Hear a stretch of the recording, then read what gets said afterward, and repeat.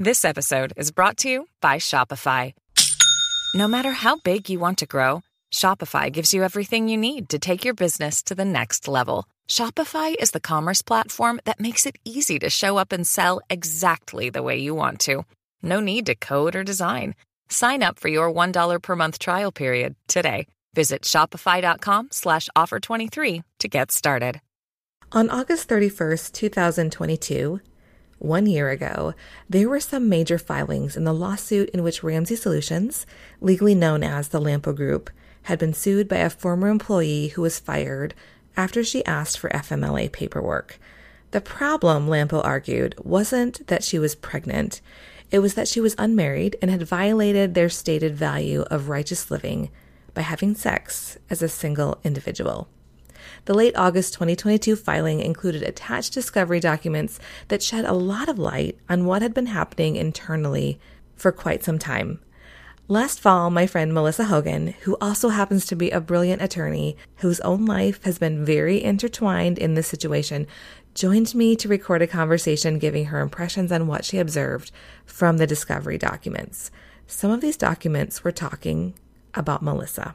I shared this with my Patreon community after we recorded this, but since it's been a year since there has been movement in this lawsuit, and I've never publicly shared this, I decided this was a good time to share it with all of you. Keep in mind, as you're listening, that we recorded this in November of 2022, so any mention of recent or upcoming dates needs to be filtered through the fact that this conversation happened almost a year ago. Stay tuned to the end of this conversation for information on how you can see the source material for all of this discussion for yourself.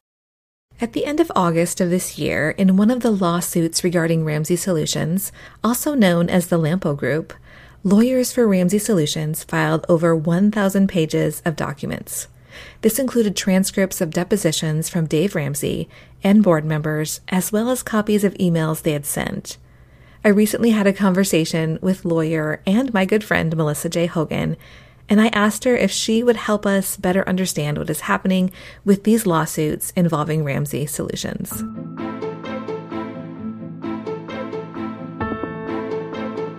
Anytime I look at these cases, I go back a lot to John 3:20, which is, "For everyone who does evil hates the light and avoids it, so that his deeds may not be exposed."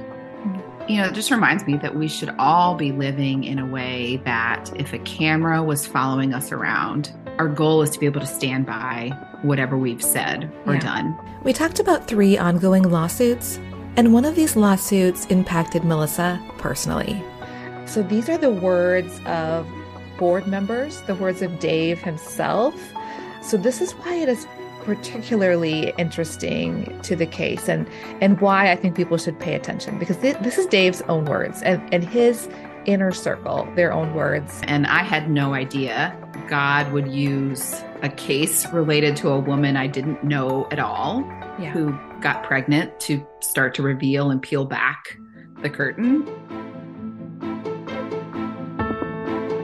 That people can use the name of God and the idea of prayer and the idea of supporting people in ways that are so damaging and so deceptive. So at one point in Jen Sievertson's deposition, and Jen Sievertson is the chief marketing officer of Ramsey, they asked her about Bible verses about throwing stones at people. And she said, "I believe there's a story about that." And they asked, "Do you remember the context?" And she said, "Loosely, yes." They asked, "What was it? What do you remember?" She said, "A woman that was engaged in sexual immorality was being brought before the Pharisees." And they said, "Okay, and wasn't Jesus involved in that story?" She said, "Yes." They said, "Didn't he encourage the Pharisees not to throw stones at the woman who was engaging in premarital sex?" She said, "I believe so." And here's the question. So is Ramsey Solutions more like the Pharisees or the woman?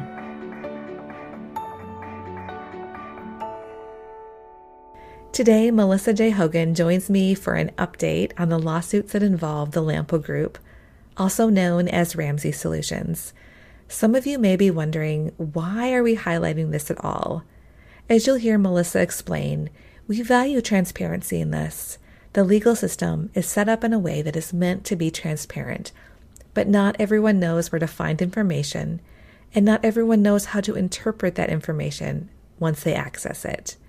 We wanted to provide a way for those who have not been able to find this information or make sense of it to hear an explanation of what has been happening. Here's my conversation with Melissa. And anytime I look at these cases, I go back to a lot to John 3:20, which is, "For everyone who does evil hates the light and avoids it, so that his deeds may not be exposed."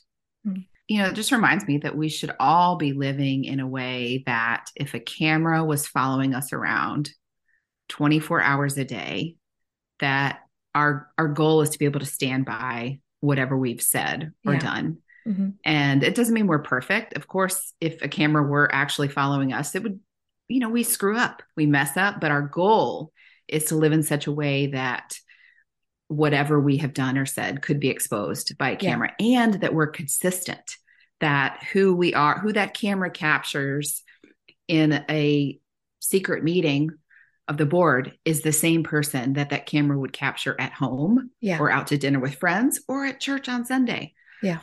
So you have, it's not that you have special access to information about these cases.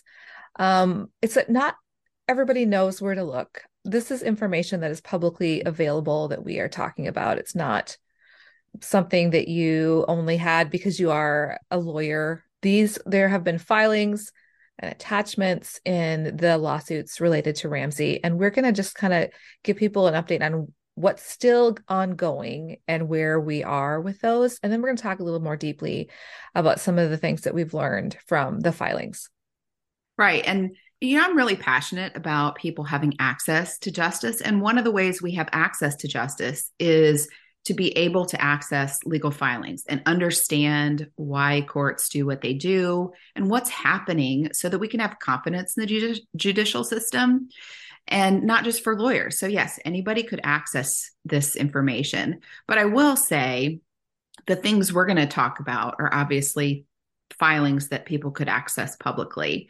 But I do have, as you know, private information and private documents and recordings. And so as the things refer to you and your life, you do have some personal knowledge. So you're coming in at this from your interest as a lawyer, interest in justice and light shining in the darkness, and that this has one of these cases has significant overlap with you. Well, maybe two have overlap with your life and your personal experience. Yeah. So what's still happening? What is ongoing? All right. So at this point, we only have 3 active cases that we could put our hands on. And I just did a quick perusal. And, as an attorney, sometimes I really like being able to use my experience and my education to look at something and, help people understand it better. So the 3 outstanding cases right now are 2 cases in federal court, which is the Amos case and the O'Connor case. And both of those are employment cases. And then there is a case in Williamson County Court, and that is the Hogan case. So maybe we should start with that one to get that one out of the way. This is the case that after Ramsey terminated my ex-husband's employment, they saw him engaging in behavior that they believed violated the non-compete agreement that he had with them. So they filed for a temporary restraining order to keep him from doing that. And this is that case. It was in 2021, but the last filing was in January of 22. So, about 11 months ago, and it's really just been sitting there. So we don't really know what's happening. They could be engaging in discovery. They could just allow it to sit out there as kind of a warning shot across the bow, a threat, don't do this kind of stuff, or it could just quietly go away. Yeah. So that's the local case. And then the other 2 cases are in the Middle District of Tennessee, which is federal court. The first is the Amos case. That was originally filed in Williamson County, and then it was refiled in federal court as an employment action. And that one focuses mainly on the disagreements related to COVID protocols and a gentleman who said, hey, my faith dictates for me to care for my family and to care for my neighbor by wearing a mask and trying to work from home. He had relied upon, or it appears that he had relied upon a bunch of promises that Ramsey had made when he took the job from California and moved his family. And so that case, like all these cases, is under a protective order. So it's in the dark at this point with respect to discovery. And I believe there's an outstanding motion to dismiss that has not been ruled on by the court. And what we find is in federal court, they are notoriously slow in ruling on motions because it's just backlogged cases. It's not that they're doing anything wrong. So that's outstanding. They're doing discovery and depositions. All of that is supposed to be done in February. And dispositive motions, which would be like a motion for summary judgment that could dispose of the case, are due in April. But right now, they're supposed to be engaging in settlement talks. And they engaged in a settlement exchange where Ramsey apparently didn't do what the court had asked them to do, which was to give a counteroffer. So the court, the magistrate, who is kind of the judge that assists with the day-to-day, was not very happy about that and said, you need to go back into this. Within 14 days, Ramsey, you need to make a counteroffer. And then you guys need to engage in mediation by, I think it's March of next year. Maybe that case will settle. We'll see. Yeah, it's interesting. Now, so their initial counter offer, didn't it include like more threats towards Amos? That's what the plaintiff alleged. He made an offer of settlement. They did not make a counter offer, and they basically kind of said, hey, if you do X, we're going to sue you, or, something to that effect. So it seems to be a very contentious exchange. The exchanges with the lawyers have been quite contentious. Yeah. One to watch. Yeah. And there's one more case, and we've talked about this before, and it has more information out there. It's much more, I don't know, it's bigger. It feels bigger because of all the work that's already been done on it, and all the work that has, all the filings that have already happened. And after you and I talked, which was the end of August, close to the end of August, there was a big filing that actually happened with lots of attachments. I don't know how many pages. You could probably tell me how many pages of attachments there were. Hundreds, probably. There were probably about 1,500 pages, I think. Anyone, again, can look at this. It's all out there. But it will take a lot of time. And it takes a little bit of background understanding to be able to connect the dots on all of these things. There are redactions in there that are supposed to protect the identities of people that are not connected to the case. Some of the redactions are very clearly about you. And so this is an interesting conversation to have. So let's talk about this final case, the O'Connor lawsuit. So it originally was set for trial in April of this year. So which was months ago. Right. If people haven't followed, you and I were deposed last fall. Mm-hmm. And, part of me hoped, gosh, the trial is going to happen in April and this phase of my life will be done. Yeah. Because, it's drug out for a long time. And I had no idea that God would use a case related to a woman I didn't know at all, who got pregnant, to start to reveal and peel back the curtain. But that trial date was canceled because there was an outstanding motion by Ramsey for summary judgment. A motion for summary judgment typically happens when both parties, the plaintiff and the defendant, agree on the substantive matters in the case. What they are saying is, hey, judge, we're in agreement here. Can you just make a judgment for us? There's no disputed issues of material fact or important facts, and we're entitled to judgment. And that is what really started the ball rolling in terms of the protective order being reduced and pulled back, and things becoming public, which I find a significant irony there. Yeah. The plaintiffs responded saying, we aren't in agreement. They needed to file a response to this motion for summary judgment, and in order to show why they were against this motion, they told the judge that they needed to attach certain things that had already been exchanged in discovery, including different documents and some information from specific depositions. Right. And because of how the nature of the court system, it is supposed to be a public system where people can see what happens and why. It's not a good thing for things to be shrouded in darkness. It's certainly not biblical. Yeah. But it's not faithful to how the United States was built in our Constitution for how things should operate. So there is an irony that it was Ramsey who filed that motion, and then that's what really started the ball rolling for things to become public, which is what they were trying to avoid. And I think we've seen that consistently. But yeah, it's a really strange thing to be so personally affected by a lot of this, but then also as an attorney to look at these cases and then also to personally know the attorneys that are representing Ramsey. Yeah. And I just want to say too, attorneys do their work and try to do it faithfully, I believe, especially if they're believers. And I have no ill will towards these attorneys. Their outside attorney, everything I know about her is that she is a good person and a very good attorney. And, I'm sure, my guess is she did not know a lot of this before she waded into this space. And she's, there's not been things that I would hold against her. Their inside attorney, same situation. I do believe, he should be accountable for the way he handled the cease and desist letters to all of you, just whether he knew, the real basis or not, but it was a very unkind and pretty manipulative letter.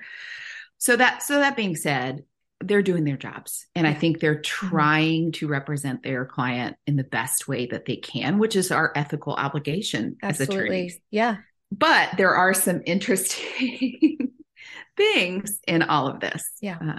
Late on August 31st, 2022, and very early in the morning on September 1st, the documents that the plaintiffs had been waiting for Ramsey to file were filed. And as Melissa looked through those documents late that evening and early the next morning, she saw many documents that referenced her. I sat on the floor in my closet while on the phone with Melissa as we tried to make sense of some of the horrible communications that had happened regarding Melissa and her personal life. It was hard. It was hard to read and reframe, what I knew was happening in my life and what I knew was happening in my world, what they were telling me at the time, what they were telling me, what my then husband was telling me, but then actually what I now find out they were saying in emails. Yeah.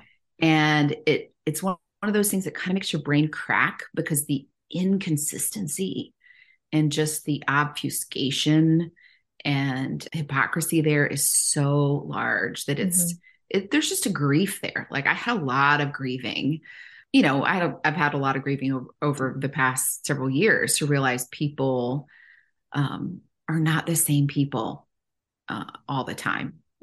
And that people can use the name of God and the idea of prayer and the idea of supporting people in ways that are so damaging and so deceptive. Yeah. So as you looked through these attachments that just came out this fall, the really interesting thing is these attachments are depositions, and included in that are copies of emails that were sent. So these are the words of board members, the words of Dave himself. So this is why it is particularly interesting to the case and why I think people should pay attention, because this is Dave's own words and his inner circle, their own words about their actions and how they made decisions and how they talked about people. And like I said, I mean, God is an all-knowing God. And he is that camera that I was saying theoretically behave in a way that is, if a camera was following us around and reported on everything we did, he already knows all that. Yeah. It is interesting, though, to see the curtain pulled back on some of those things. Yeah. So at one point in Jen Sievertson's deposition, and Jen Sievertson is the chief marketing officer of Ramsey, they asked her about Bible verses about throwing stones at people. And she said, I believe there's a story about that. And the attorney asked, do you recall who the stones were being thrown at? I don't recall stones being thrown. I remember there being a reference to stones being thrown. And they asked, do you remember the context? And she said, loosely, yes. They asked, what was it? What do you remember? She said, a woman that was engaged in sexual immorality was being brought before the Pharisees. And they said, okay. And wasn't Jesus involved in that story? She said, yes. They said, didn't he encourage the Pharisees not to throw stones at the woman who was engaging in premarital sex? She said, I believe so. And here's the question. So is Ramsey Solutions more like the Pharisees or the woman? And I think that's a really good question we should consider. How did she answer? She said, I never recall having had a discussion about Ramsey Solutions as it relates to that story in the Bible. Maybe they should. Maybe the board should think about that. Here was another good quote in Mark Floyd's deposition. He was the chief financial officer at the time. And they asked him, well, wasn't Mary, Jesus's mother, unmarried when she conceived with him? And he said, yes, she was. And they said, it's a good thing she didn't work for Ramsey Solutions, huh? Less about Bible stories and more about the culture, or what we see there was in Michael Finney's deposition. Mm-hmm. And I fear for him a little bit because usually if you criticize Dave Ramsey, you could get in trouble. But they asked about emails that Dave Ramsey had said related to a particular situation. And he was responding and he said, my experience with Dave's emails is that sometimes Dave can sound a lot more forceful than what he really means. She said, is Dave lying that Jack should not do what he says he should do? And he said, well, my assumption, again, my opinion is that Dave is just frustrated about the situation. We'll start off with something that was interesting that made me chuckle. And that is that they're clearly reading and watching or listening to whatever's being put out about this case, as a good lawyer should do. Yep. But from the Ramsey filing, defendant's response to plaintiff's motion to seal. So this is where they're arguing all of this stuff should stay sealed. And here's why. They said, these documents are only at issue because plaintiff has pursued extensive discovery regarding redacted, even going so far as obtaining an affidavit from who maintains an extensive blog regarding this and every lawsuit involving defendant and regularly discusses defendant on social media. Who are they talking about? A note for the listeners. This redacted name is clearly Melissa. But what's funny is an extensive blog. I mean, my personal blog has maybe, 5 or 6 articles related to Ramsey and a gazillion other articles related to lots of other things like special needs and rare disease and faith. My Medium is, there's 4 updates about cases or whatever, and then about why I'm writing this. But, I've maintained a blog since 2011 and have a book and have lots of other writings, including peer-reviewed research articles. So do I write about this? Yeah, I find it interesting. And why not? Like, what's right? Like, if there's nothing to hide, why are they worried about somebody writing about it? Yeah. So I found that quite interesting. After sharing some of those quotes from depositions from some board members, Melissa and I dug into talking more about some themes that she discovered as she spent time going over these filings in preparation for this conversation. So the themes that I think we've talked before about, some of the themes we see in their cases. So one of the issues specifically in that filing was this issue of disclosure. And, their point was, we want to protect third parties by not disclosing this information. And also they said from possibly libelous statements So if they're disclosing things that are their emails and their information, then basically what they're saying is we possibly committed libel and we don't want it to come out. That's And crazy. the thing about libel is the basis for libel is an untrue statement. Mm-hmm. And it's not libel to say something derogatory or things like that. Libel is an untrue statement. So that's saying, hey, we probably said untrue things, or maybe they're saying some of the things that other people put in there were not true. I mean, I definitely know some of the things they said were not true. Do you In think the they emails. knew that they were arguing that, or were they trying to argue possibly that somebody would take that and commit libel from seeing the attachments? I don't know. I think, sometimes you make the best arguments you can. Okay. Yeah. And the reality is in a trial, all of this stuff would come out. Yeah. I think they were hoping to get this over with before it, became public or became a trial. And so they're saying they want to protect third parties, but meanwhile, their track record is not protecting third parties at all. Absolutely. Yeah. So there's a hypocrisy here and a tension. As we talked about with the Got Your Six meeting, Dave splashed my personal life to 1,000 employees without my consent, Mm-hmm. and actually lied in how he described it to people, and then actually suggested that somehow I had committed either adultery or some other wrong in my marriage by saying there's no angels in this story. Yeah. They expect people to disclose things to them. So they want you, when you're interviewing, to disclose your budget. They want you to disclose if you're married, which is actually illegal. But in wanting to have a spousal interview, and disclosing a budget, you're disclosing basically if you spend money on medical expenses or childcare, whether or not you're married, what your spouse is like, what race or gender your spouse is, all of these things. So they want people to disclose things to them. Or if there's an accusation, they want you to disclose your personal information. Mm-hmm. Who do you live with or not? What sexual activity are you engaging in? They even went so far to say that when asked if somebody was pregnant and somebody said, well, one of the questions was, well, what if, they engaged in IVF? And they're like, well, we would expect that they would come in and tell us that. Wow. Just the thought of how invasive that is. Or let's say you were raped. Mm-hmm. Let's say you were raped and you were pregnant.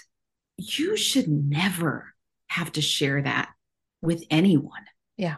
That is like trauma-informed practice 101.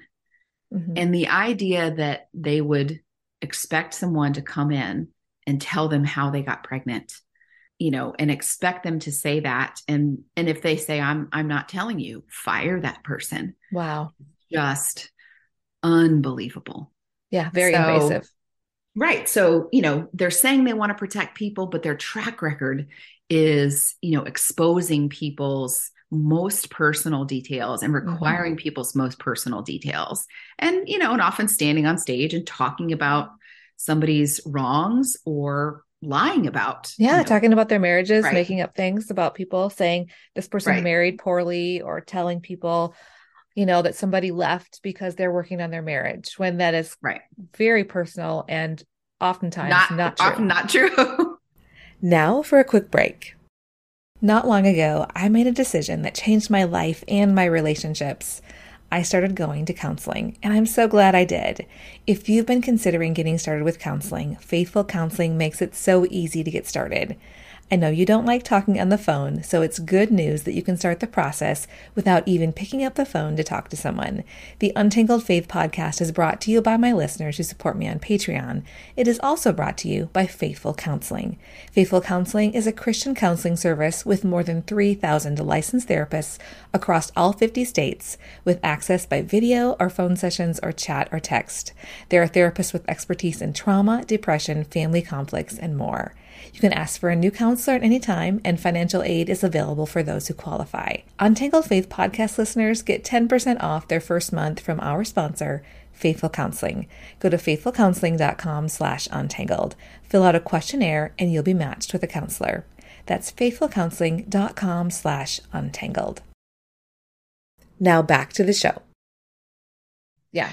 So that's one thing we see. Another is, we've seen this a lot related to the gossip policy and the fact that they say, we don't want gossip, and that's biblical. But in reality, what they're labeling gossip is, we don't allow you to talk negatively about Dave or the company or his family or the work here or somebody above you.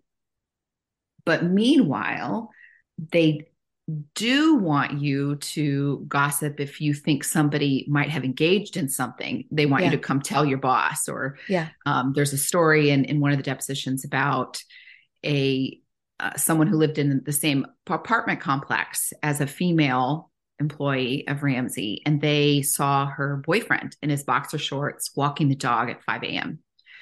And that woman was fired, by all accounts, at least according to the information. So they want that information.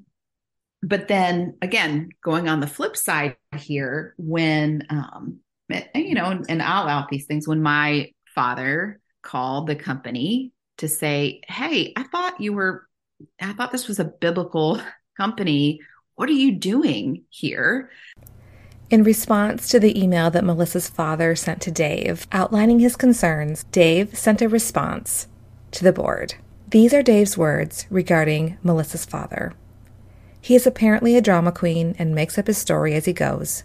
I actually think that his lying and trying to tattletale is worse than actually having an affair. So, you've got the boxer short boyfriend, that was good. And then that woman was fired. But man, somebody trying to hold your guy accountable and actually hold your testimony accountable that you have said publicly. Because I'm not actually here to say that I think it's right necessarily that you should be able to have these standards and get into this personal level of detail. But, that's not even why I went to them. I went to them out of courtesy because I thought it was going to become public. Yeah. And it's the inconsistency, right? Right. It's the inconsistency. So you wanted to get ahead of the story. Not in a deceitful way. I mean, I was obviously devastated. Yeah. It exploded my entire family. Mm-hmm. So another thing that you see, that's not a hypocrisy thing, but something as a sign that people might need therapy, is when you have a pattern of telling people their emotions. If you've been in therapy for 5 minutes, you learn that it's not healthy to tell someone, hey, Amy, you are so angry and you need to stop being that way. Mm-hmm. You can say, I feel like you might be angry with me. But what we see in a lot of these emails is Dave saying that Caitlin O'Connor is scared and embarrassed. Suzanne Sims told me a lot that I was so angry. And frankly, at the time, I was very controlled and, in how I was responding and was not engaging that emotion at all. So it's really unhealthy to tell somebody else or try to tell somebody else how you think they're feeling. Mm-hmm. Another interesting insight that I can really relate to is actually a lack of clarity about the righteous living policy. So there were several instances in the discovery where people didn't necessarily realize that there was this bright line about whether it's premarital sex or whatever. And they didn't realize that they were expected to tell this information to Ramsey. So, two kinds of things. Were they clear on who wouldn't know about the line? And so that there were employees that expressed that they didn't really know. Okay. They didn't know necessarily that this was a bright line, premarital sex. And they also didn't know that they were expected to give this kind of personal information to Ramsey. Sure. And I can really relate to that because, a very interesting part to read in this was, a really good Darvo. Got to love a really good Darvo. You want to tell people what Darvo is? Yes. Oh, so DARVO is it's an acronym, right? It's DARVO, and it's when somebody comes and says, like somebody that's been hurt, a victim, survivor, they report something, and then that person responds by deny, which is the D, and then they attack, which is the A, and the R is reverse. They reverse the victim and offender. So that's RVO. And so the person that just came to say, I've been hurt, is now being attacked and being told that they are the one that is the problem. And so then that other person becomes the victim. Yeah. So there's a really interesting part in Dave's deposition where he said that, I came to them and was not credible. And because of my behaviors, I'm not sure what behaviors he's talking about other than being very calm and, having actually other people that are in the room that were witnesses and could very much describe how my manner was and the things I said.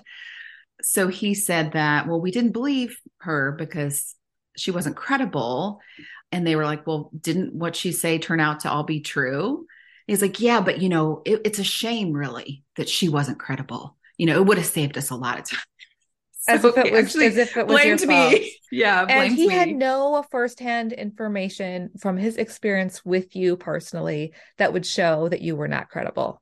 The only reason he would have to think that you were not credible is, I am assuming, that he didn't want to believe you're credible. And number two, he was taking the word of this employee of his, your ex-husband, whatever he was saying about you, even though he knew pretty much in real time that Chris had been lying to them and misleading them for a long time. But he decided to, for some reason, believe that even though he was lying about that, he was telling the truth about you. It takes a lot of suspension of disbelief to relate to the idea that they could defend and believe in a situation where they had ample evidence that, somebody had lied to them for 10 years and had multiple affairs that they've admitted to. The idea that you would then believe them about something else versus somebody else who, I'm an attorney. I ran a nonprofit. Dave actually knew a lot of this information. He had engaged with me in that. I had multiple witnesses there. Oh, so this goes back to the point.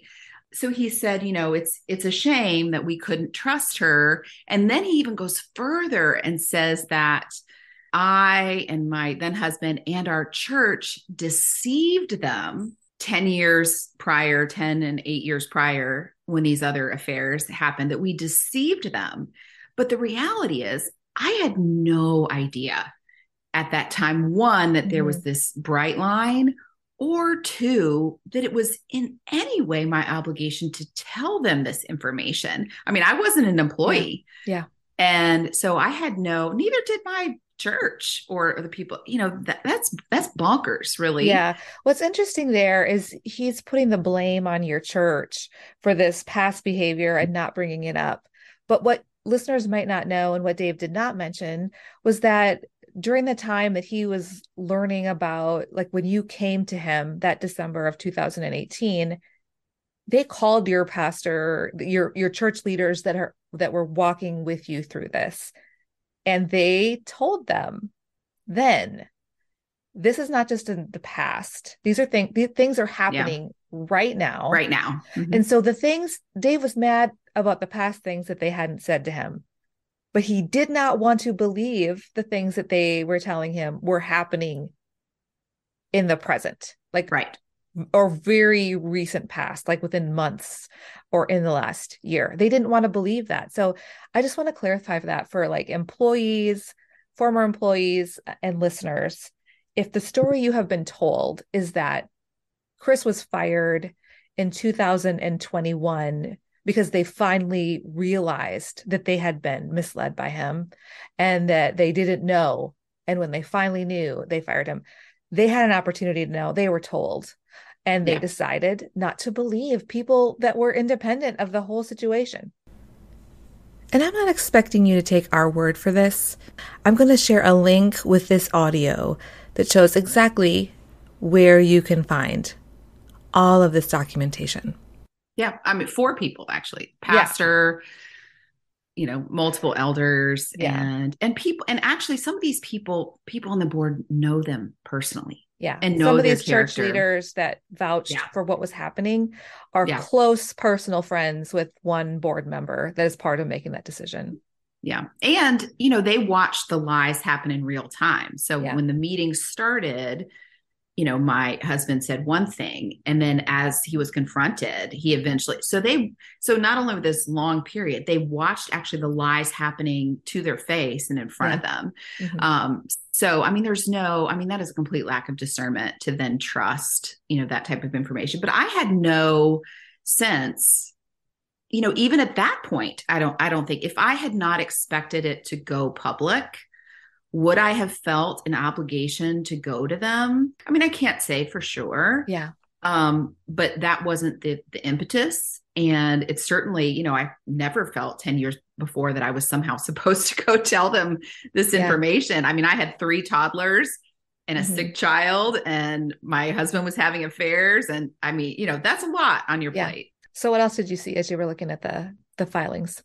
Yeah, there's clearly seems to be a double standard in how they handle men and women, even how they speak about them, especially Dave or especially Dave's quotes in particular, and we found that in the Got Your Six. If people have not gone and listened to the 2-episode series talking about the Got Your Six and playing Dave's own words. And that's what I think only God can do that.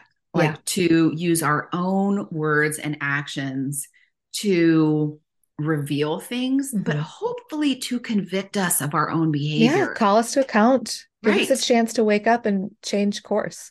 Right. So if they haven't listened to that, I mean, that's, that speech is replete with differing ways speaking about men and women. But this as well, a number of times there were, referrals to women as crazy, or they've got a screw loose, name calling. Obviously he called me a world-class bitch. And, and that was in the motion. They were like, well, that was in a different context. But then in his deposition, they asked him and he goes, oh, that's accurate. So he had a chance to say, I shouldn't have said that. Right. While he was being deposed, they asked him about this email where they referred to Melissa as a bitch. And he had a chance to say, I shouldn't have said that. And instead he said it was accurate. Yeah. I'm working through the process of forgiveness. I work with my therapist on, because I mean, really, everybody is a child of God. Dave is a child of God. And I feel like to hold people to account is actually a loving action. Because how can we repent and know the grace of Jesus and the unconditional love if we don't say, oh, what have I done? And reckon with our own sin. Yeah. So, but, here are some of the things they said about men and about, my now ex-husband hanging on by a thread. We've got to give grace. A guy that was hurting, a broken guy trying to heal, lying out of shame and fear, a damaged guy, wounded and harmed. The guy was giving he was fired, but he was giving an independent contractor status after that, a different guy. And independent contractors, actually, they don't require them to live by the standards. So that's a nice workaround. So yeah, you just see this real inconsistency.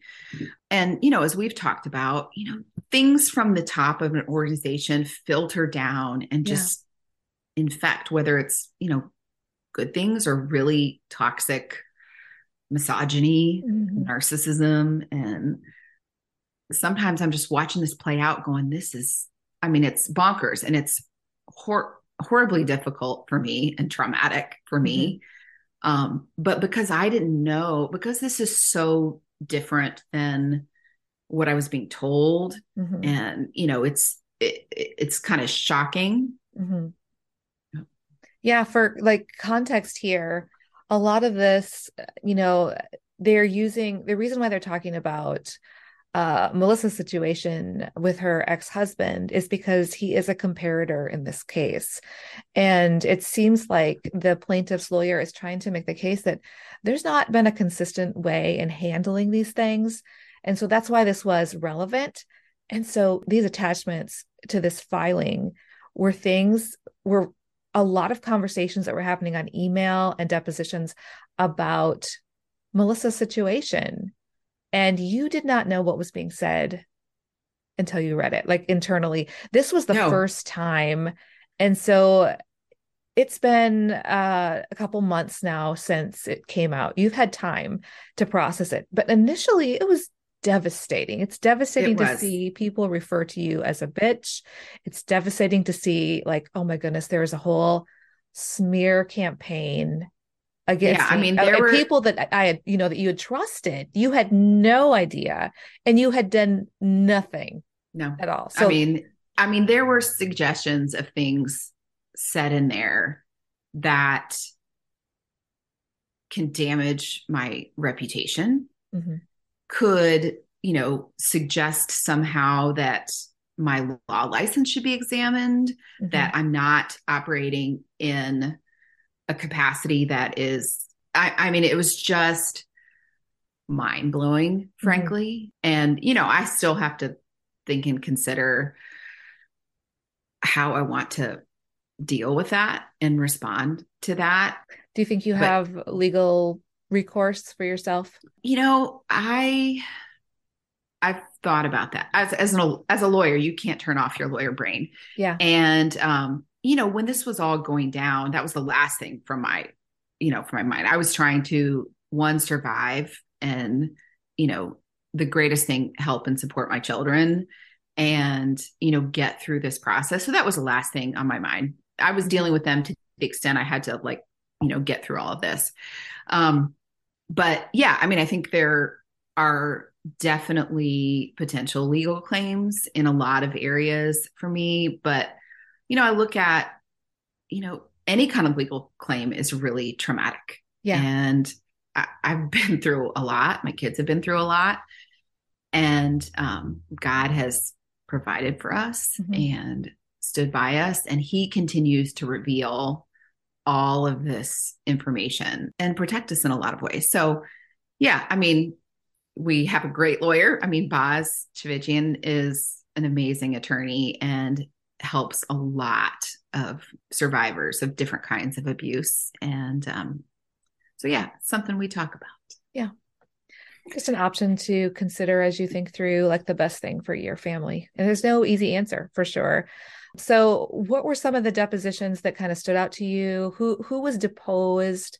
What new information might be relevant or interesting to those that are kind of following this case? Yeah. One thing that was really interesting that we're going to watch play out that haven't made sense of yet were emails in October of 2020 that suggest that they were getting ready to fire my ex-husband at that time. I think at that point, they're talking about the fact that they looked at the divorce decree and had realized he was not being truthful, but that was the pattern. Mm-hmm. But they didn't end up firing him till March. Yeah. And in between that filing in October and March, the Religion News Service article came out in January, and there was allegations about Chris in that. And the response from Ramsey was to completely defend him and make it seem like it was absolutely ridiculous that there was anything to that. So imagine this, in October, they're having this, some sort of email goes out that really seems to indicate they had a meeting. That they are at the 90-minute meeting. Yeah. That they are at the end with Chris.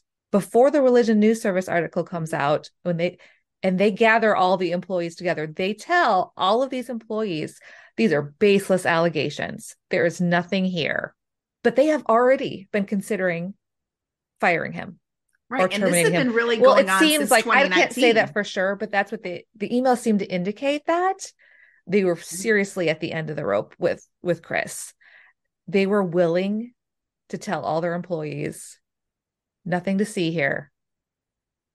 Yeah, I mean, it's really mystifying. And Yeah. for people who work there, I mean, everybody has to go down. You only see when you see. You Yeah. only know when you know. But it's a rabbit hole for sure of how they navigated from October and that email and apparently that meeting they had with him into January and then finally into March when one of the women that I had told them, several years prior about, admitted. And again, I have a lot of compassion for the women that were involved. Mm-hmm. Women that knew he was married.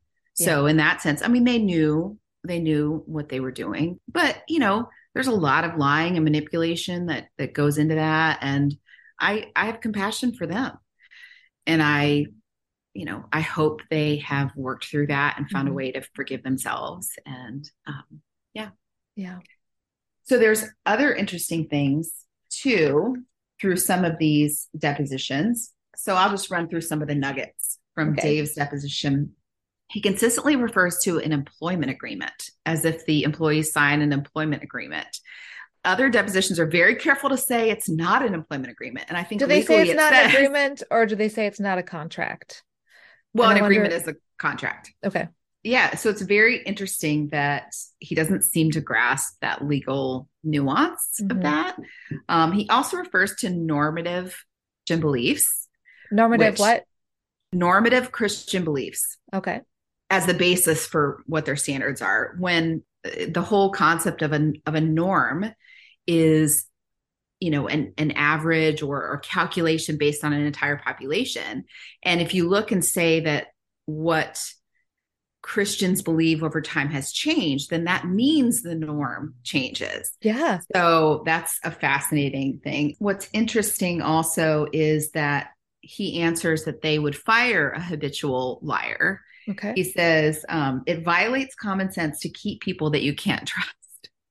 All right. And so I'm like, I'm trying to reconcile that because, the Bible isn't just about sex, which shockingly, it isn't just about premarital sex. It's about a lot of things, a huge one being lying and deceiving people and, bullying people with your beliefs, which were the Pharisees. And they at Ramsey seems to really zero in on that sex part.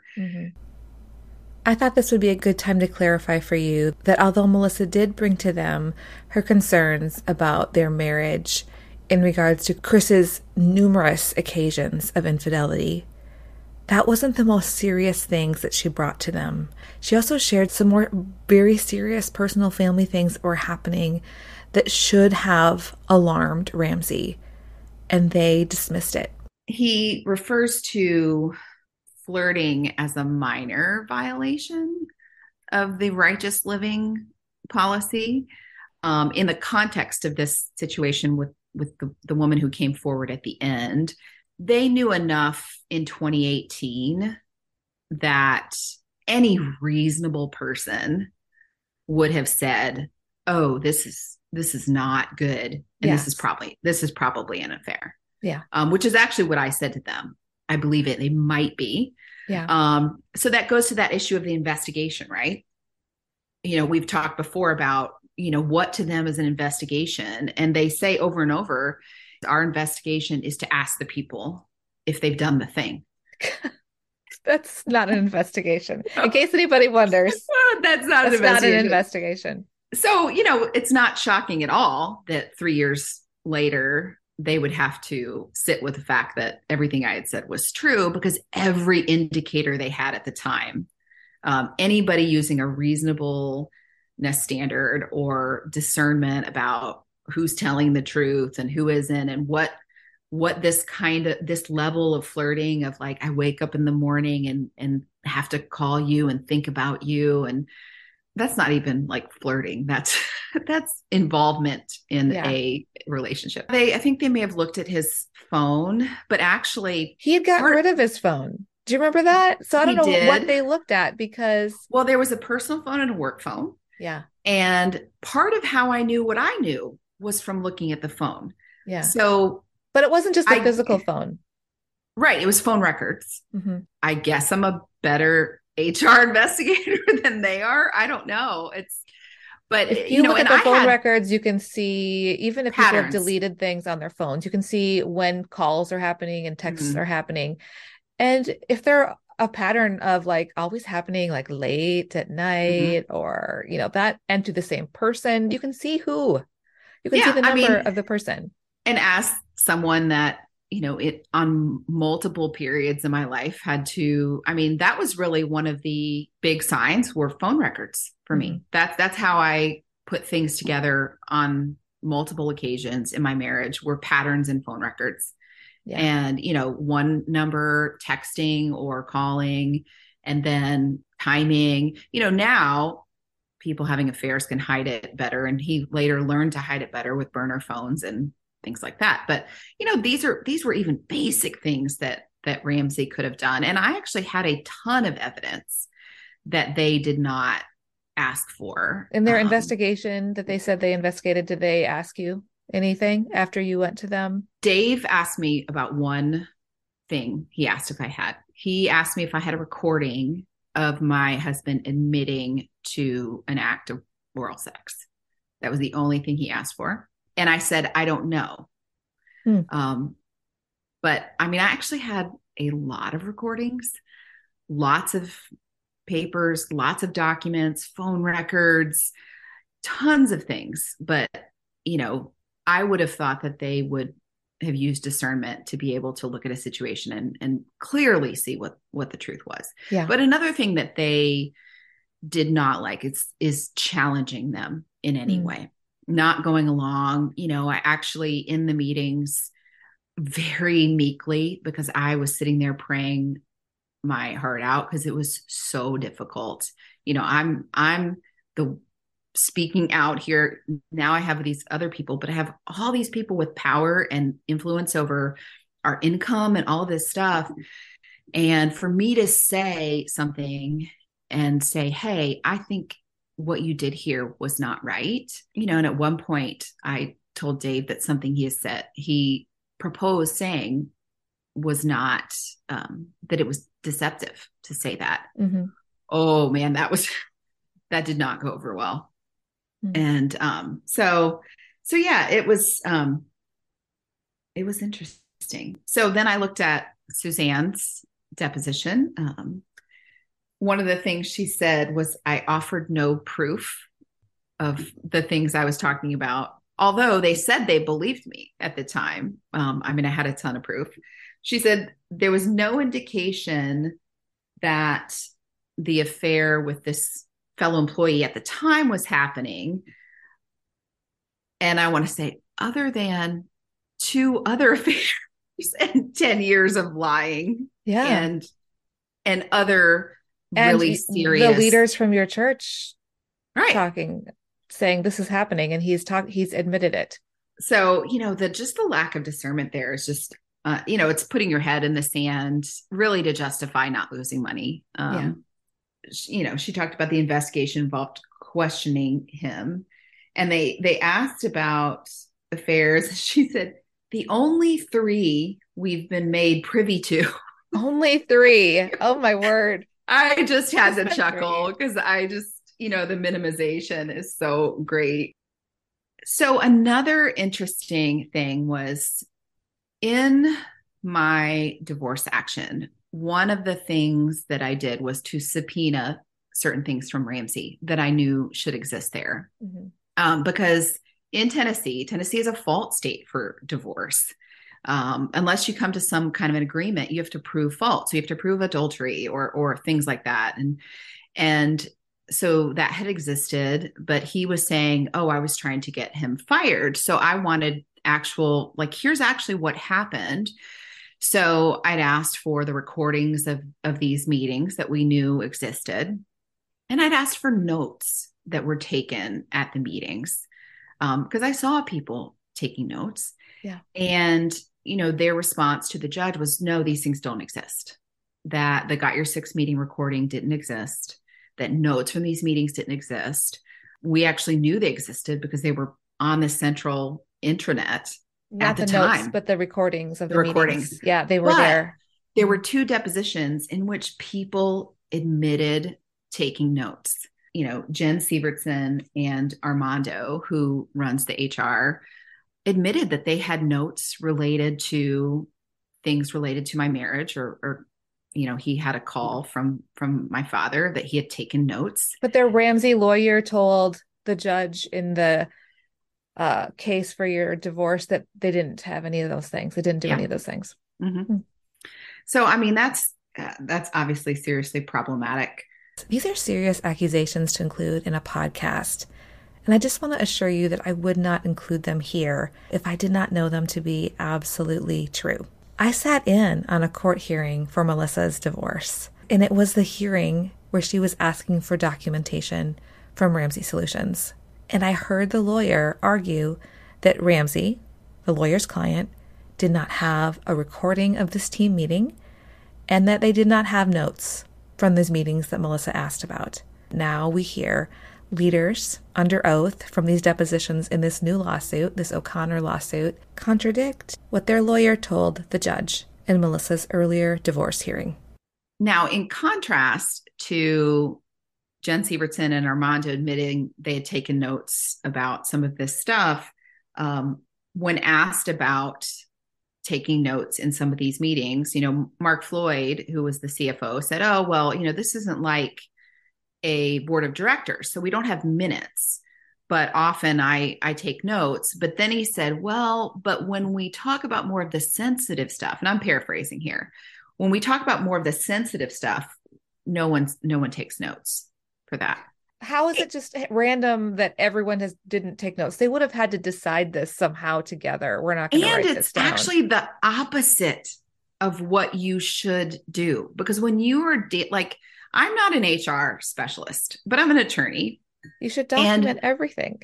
Mm-hmm. When you are handling something that is very sensitive, actually you want to follow careful procedures. Mm-hmm. And but the issue is, it sounds like they don't really have procedures for how they do this. So in some ways, that was probably a smarter, because they do want to hide things and try to hide all the emails. And so if there were notes, it probably would say things that could be illegal or would, prop up that they'd had incorrect or illegal motives for different things. So, maybe that's the reason they don't take notes about sensitive information, but it certainly isn't something that I think a good HR person would advise. Yeah. We don't have a date for the trial yet, which is interesting. We're waiting on a ruling on Ramsey's motion for summary judgment. Is that the next thing that's going to happen? So in the O'Connor case, the seal has come off a lot of the documents. And at this point, Ramsey has filed a motion for summary judgment. The O'Connor team has responded to that. So we're waiting for the judge to rule on that. And she has multiple claims. So it's possible that the judge could say, well, this claim is dismissed, but this claim is not, or, it's completely denied. So we're waiting on a ruling on that motion. And then what it appears is they're going to set it for trial. Yeah. After that. And, between now and then, there could be settlement discussions and things like that. Thanks for taking the time to listen in as Melissa and I discuss the O'Connor lawsuit. I also want to note that I don't expect you to take our word for what's happening. If you want to see the court filings and documents we've discussed today, I've compiled some helpful links and a map to help you navigate all of this. You can find a link to that in the show notes. The show notes can be found in your favorite podcast app or by going to untangledfaithpodcast.com/episodes and clicking on this episode. It would mean the world to me if you would pass this episode along to people who may benefit from hearing some of the behind-the-curtain information about Ramsey Solutions. The Untangled Faith podcast is hosted and edited by me, Amy Fritz. This podcast is made possible by the support of my Patreon community. A special thanks to producers Michelle Pionic, Phil and Susan Perdue, Pam Forsyth, and Shelley Taylor. Thanks so much for listening. I'll see you next week.